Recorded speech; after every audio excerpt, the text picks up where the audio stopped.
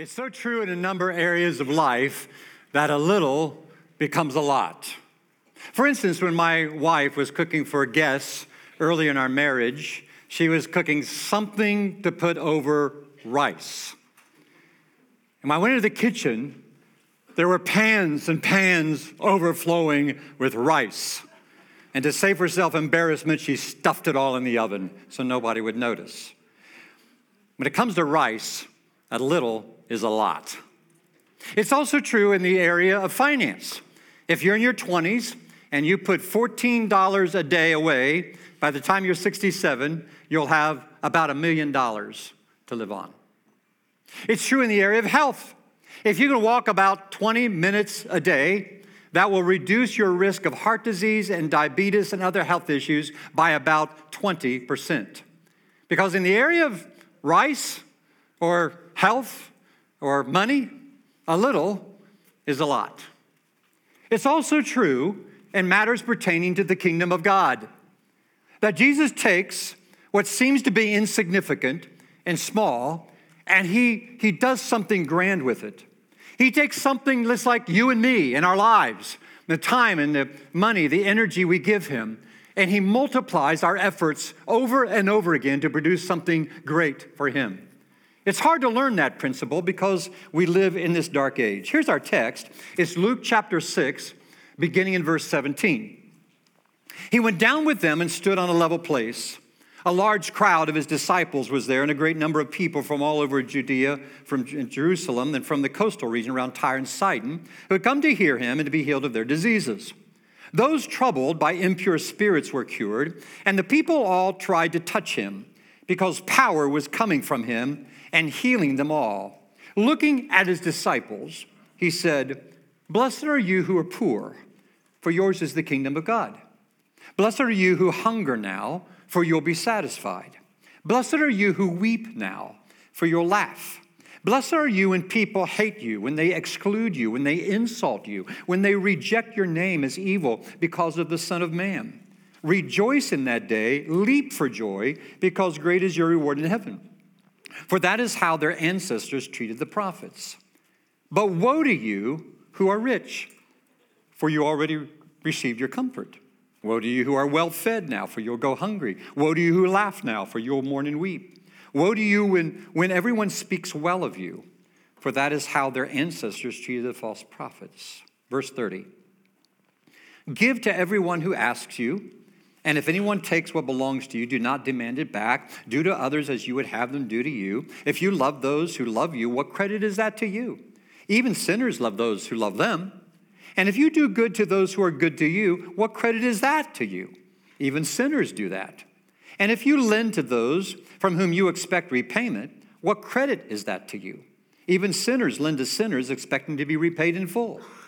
But love your enemies, do good to them, and lend to them without expecting to get anything back.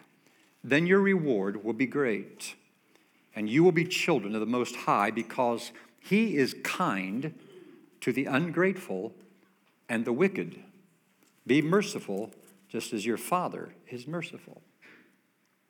So in the kingdom of this world, things feel right side up, because the kingdom of this world is loud, it's constant, and it's popular. But Jesus pronounces woes on the kingdom of this world. Now that word woe, sometimes we think it means condemnation. But John 3:17 makes it clear Jesus did not come to condemn anybody, but to save us from our sins. What's this woe mean? This word woe, if you've ever watched an old-fashioned comedic drama or a movie set in the Old West, or you've seen an old silent movie where the heroine usually goes, "Oh, woe is me." She's not speaking condemnation on herself. She's calling us to pity her situation. So when Jesus delivers the woes, he has 4 ways in which he pities people of the kingdom of this age, of this world. He says, "Woe to you who are rich," or "I pity you who make power a priority." You see, being rich in our culture is a way to control people. People use power. In our society, it says money talks. Money does talk. And money is used abusively. Money is used to control people. It's used for purposes of injustice. It even is used to affect cultural movements. That's what money does. And citizens of the kingdom of this world use money in such a way, completely opposite of why God has given us money. He says, woe to you who are well-fed. In other words, I pity you who make comfort a priority. This term well-fed means that you're satisfied, your physical needs are satisfied. And that's enough for you. Make comfort a priority. Jesus says, I pity you who think in life that is the best way to be comfortable by your own making. He says, woe to those of you who laugh. In other words, I pity those of you who make success a priority. I interpret it that way because this word laugh in the Greek means to gloat, like some football players yesterday, right? Or when you get a promotion, or when you move to a more upscale neighborhood, you drive the car, your dream car, and you can gloat about it. He said, be careful about that. He says, I pity you who make that a priority. He says, woe to you when everyone speaks well of you, meaning I pity those of you who make recognition a priority. What he's talking about here is I pity those of you who have a kind of faith, but it doesn't do anything. It's a faith that is blasé. It doesn't offend anybody. Your values don't affect anybody.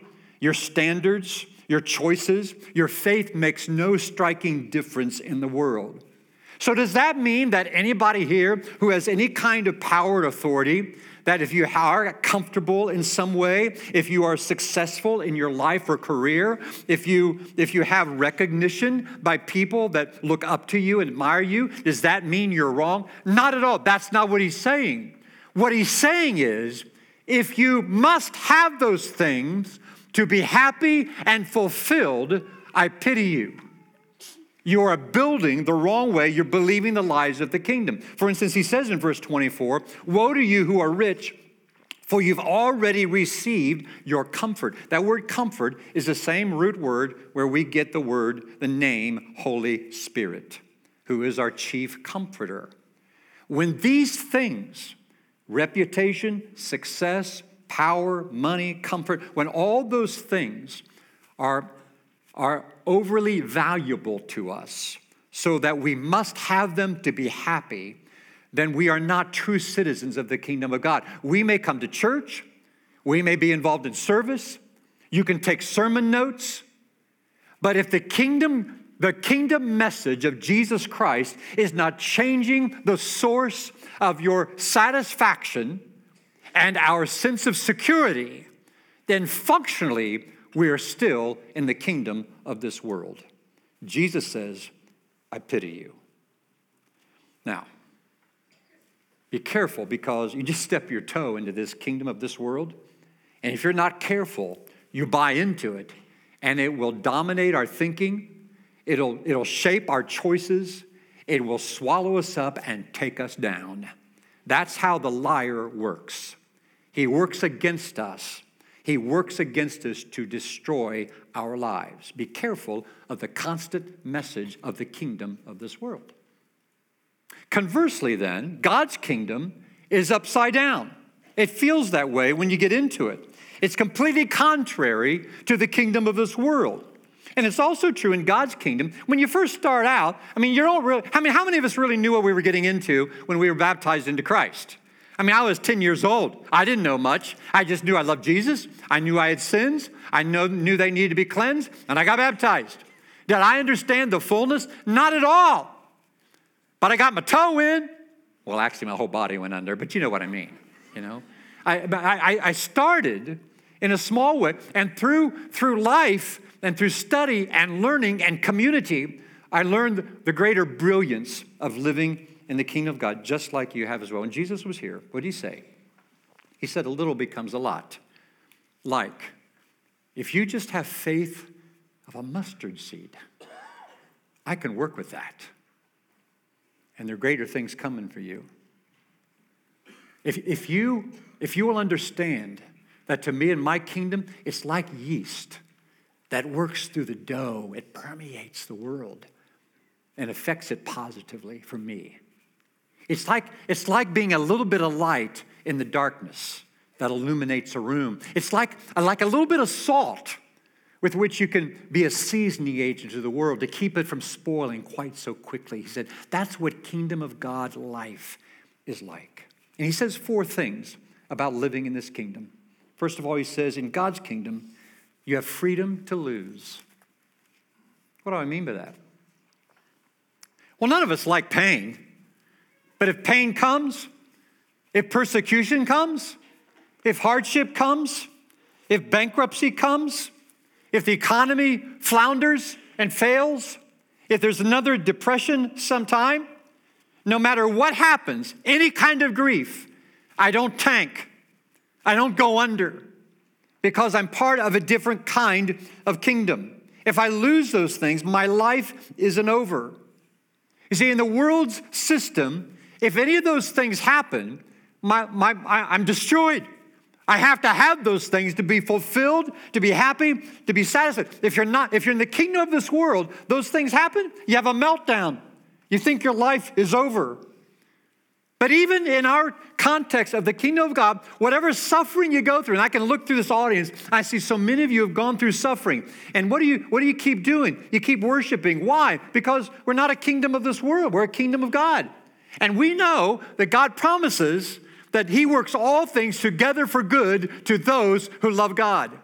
And it might be a dark day. It might be a day of great loss. Where by the world system, I made stupid decisions, or I've sinned greatly, or I've gone under, but I come back to Jesus Christ, who's Lord of all, and he will take my darkest day, and he'll bring something good out of that. How many of you could give a testimony to that today? That's what this is about. If you're in the world's kingdom, man, it's lights out. In God's kingdom, you have a name also. In other words, your identity is connected with something greater than whatever you contrive by yourself and on your own. That's what this is about. So Jesus tells the story, remember, about the rich man and Lazarus. So the rich man, he sat at his table, had all this food to eat, and the poor man, Lazarus, just wanted some crumbs, and the rich man wouldn't share with him. The guys die. Lazarus goes on to heaven, and the rich man goes to hell. And Abraham says to the rich man in the afterlife, you had your comfort. Now, it wasn't because he had money. It's the wealth isn't the issue. The issue is the rich man's life was all about being wealthy. That's who he was. That's what his identity was.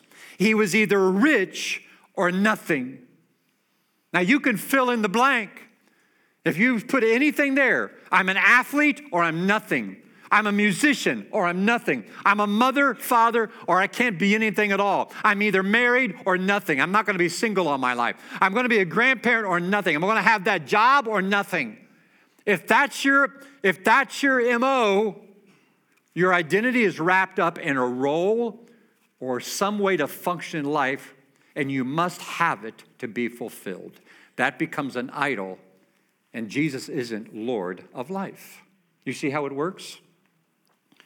And what ends up is you don't have a name. So Jesus said in verse 23, rejoice in that day and leap for joy because great is your reward in heaven. You see, this rich man died, and he was nothing. Here we are 2,000 years later, and what's his name? I don't know. He's nameless for all posterity because he lived by the kingdom of this world and not by the kingdom of God. So the Christian says, we rejoice through everything because I might be losing my riches, my investments might be going under, I might lose my job, I don't have all the money security, but maybe that's your problem. You look for money as your security. When you lose it all, when you don't have it, you're able to say, well, I know God promises to take care of me, and he will. He's my identity, not my money, not my house, not what I drive, not the job that I have, not the degree I hold. Nothing else. Nothing else. He's our identity. That's what we have to get to. That's how God's kingdom people live. Do you have a name? Or are you only a businessman, a businesswoman? Are you only a mother, a father, child, athlete, musician, artist? business owner. Who are you? You are a child of God in Jesus Christ. That's your first identity. Also in God's kingdom, you see people. You see people. For instance, in Matthew chapter 5, when Jesus was given the Beatitudes, he said, "Blessed are the poor in spirit." And by that he meant, blessed are you who understand how spiritually bankrupt you are. Blessed are you when you know you're in bad shape before a holy God and you've sinned and rebelled against him. Blessed are you if you understand that, because you're on your way to being a real kingdom person. Here in Luke 6, he doesn't say it that way. He says, blessed are you if you're poor. Well, how do we reconcile both those statements? I think it's this. Those who understand they're spiritually poor are able to start seeing the actually poor. Because what Jesus does, he changes our hearts. And no longer do we look at with disdain on the poor, the outcast, the marginalized, the ones who live wicked lives, the ones who are ungrateful, the ones who are self-centered. Why? Because we know by virtue of God's creatorship, every single person has been created in the image of God. And they have intrinsic worth on that basis alone. And friends, that's how this church has to be. We have to start loving the people that are the hardest for us to love. Because our God, the text says, shows mercy on the ungrateful and the wicked. Can you do that? I'm still trying to figure it out. I'm trying to find escape hatches. I haven't found any yet. If I find one, I'll let you know. You see, when Jesus changes the Old Testament prophet said, I will take away their heart of stone and give them a heart of flesh.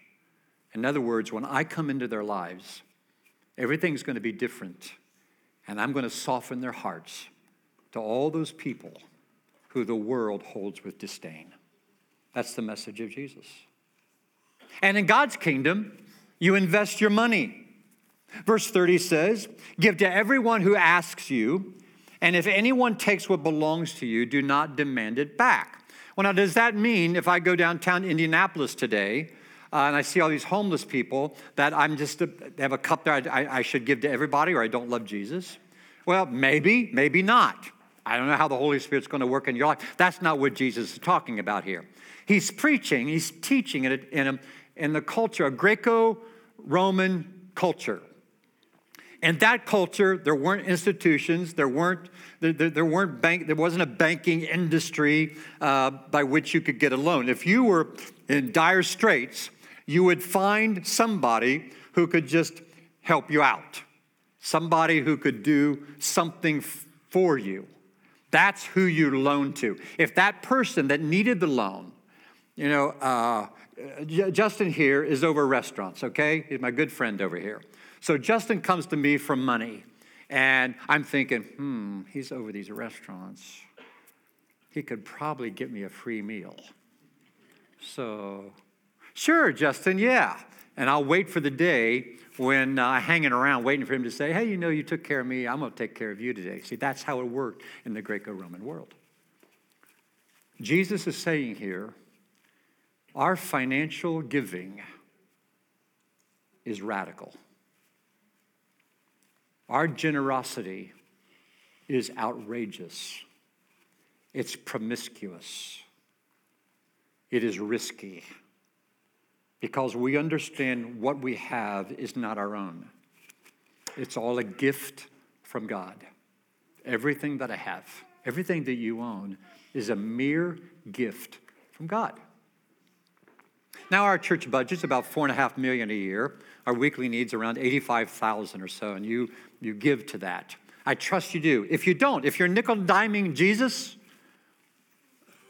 if you pay everything else, see what's left over to give, you don't have his economy down yet.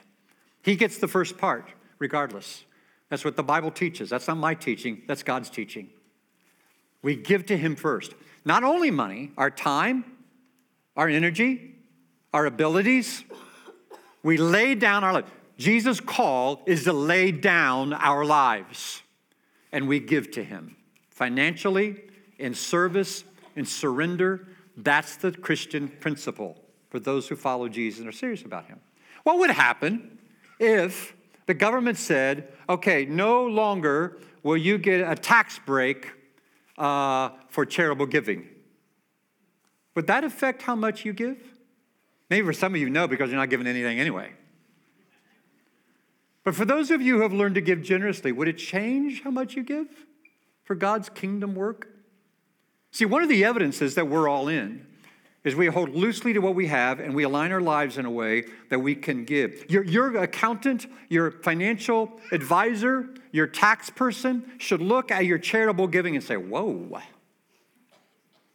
Are they moved by what you give, the percentage you give to kingdom work? That by itself is a testimony that you're all in God's kingdom. So I hope you're learning that, to trust him. So if people look at you when you're generous with your time and energy and your money, and they say, you're nuts, good for you. You ought to seem nuts in the kingdom of this world. Now, I want to close with an encouragement and a warning. First, the encouragement. Jesus said, your great is your reward in heaven. You see, the reason that we can handle poverty or being persecuted or the rug being pulled out from our lives or troubles, the reason why. I was talking to Donna. Donna, you blessed me today. I said to Donna at the beginning of the service, how's life? She sort of sighed. And I said, you keep getting beat down? She goes, I keep getting beat down. But she said, but I love Jesus. Thank you, Donna. How about the rest of you? Us. I'm preaching to myself, If the rug's pulled out from under me this week, and I'm going to be a worshiper and all in with Jesus, see, that's the encouragement I want to give so many of you. Kenny's wife over here, Susan, died of cancer. How long ago, Ken? 2.5 months ago. Susan was here worshiping every week as long as she could, as she had breath and energy. Why? Because she loved Jesus. Cancer didn't have the last word. Jesus had the last word in Susan's life. Over and over again, the stories are told in this room. Is he the last word in your life? Great is your reward in heaven. And then it says, in verse 19, the people all tried to touch him because power was coming from him and healing them all.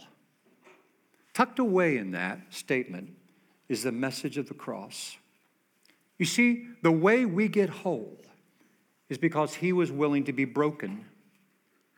The way we get strength for living is because he was willing to become weak.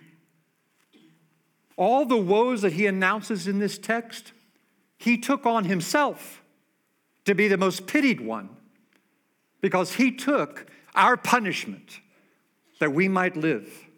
He was perfectly rich and became poor that we might become rich. He was surrounded by perfect worship in heaven and yet came here to become a man of sorrows so that we might have full joy. He was perfectly loved in the heavenly realms but came here to become an outcast so that we could be brought in to the kingdom, the family of God.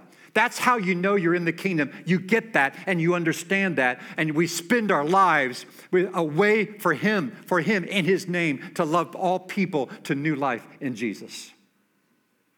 Now here's a word of warning. In Daniel chapter 5, Belshazzar is the last king of Babylon. That kingdom is going down. God is raising up Cyrus, king of the Persians, to be the next world power. And Belshazzar knows it. So what does he do? He has a party. He brings all his concubines. He brings all the wine he can get his hands on. And he's just numbing himself with the impending doom of the nation. And in the middle of the party, you know what happens? A hand appears. It's a miracle of God. And that hand starts writing on the wall. Mene, tekel, parsin, meaning your days are numbered. And I want you to know, good brothers and sisters, that 2,000 years ago, God allowed his son to be crucified mocked, spit on, because he was crazy about you and me. He loved us with an everlasting love. And Jesus was put in a tomb for 3 days, but his body did not start decaying. He walked out of that tomb, and he was raised from the dead. And for 2,000 years, in every culture of the world, in our culture now, in the 21st century America, God has written through history, your days are numbered. We are not of the kingdom of this world. We are of an upside-down kingdom, the kingdom of God. And you may feel today that you don't have much strength in that. You don't get all that. You don't understand all that. You struggle with that. But I tell you, you have the faith like a mustard seed. That's all it takes to get started. And I trust you. God, I trust him. I trust that you will believe his word. It's not the size of your faith that does great things. It's who the object of your faith is. You take a little faith and you put that in Jesus, and you watch your life go upside down in a way you never thought possible. That's how he works. That's the kingdom of God. The little becomes great when you put your life into his hands. If you've not been baptized into Jesus, you need to get started. Why are you playing it safe? You got a better answer? You think somehow you're going to escape this world without yielding to Jesus? You're not. If you're in Jesus and playing it safe, trying to see just how far you can get in the kingdom without getting too serious about it, I don't know what God's going to do with that, but I wouldn't want to mess around. That's all I know, because he's a holy God. And he calls us to die to self and live for him. He is worthy. Let's stand and worship.